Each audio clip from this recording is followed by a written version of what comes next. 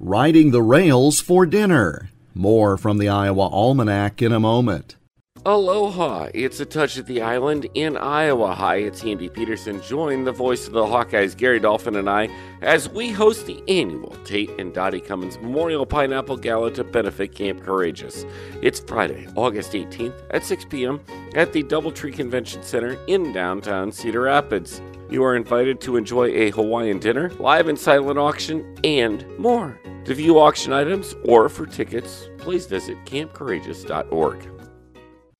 On August 4th, 1984, a classic passenger train named the Star Clipper departed from Osage. 121 passengers were on board that Saturday night for the first trip on something new, a dinner train. The concept of a dinner train in modern times was something new, allowing many people the chance to experience rail travel for the first time, while also providing entertainment reminiscent of days gone by.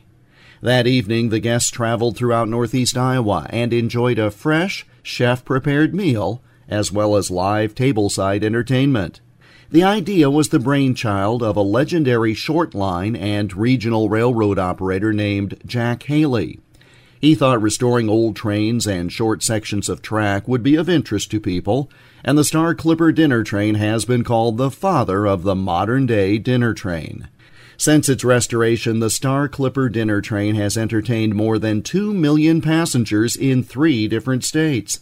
But it all began with 121 passengers who rode the train for an evening from Osage on this date in 1984.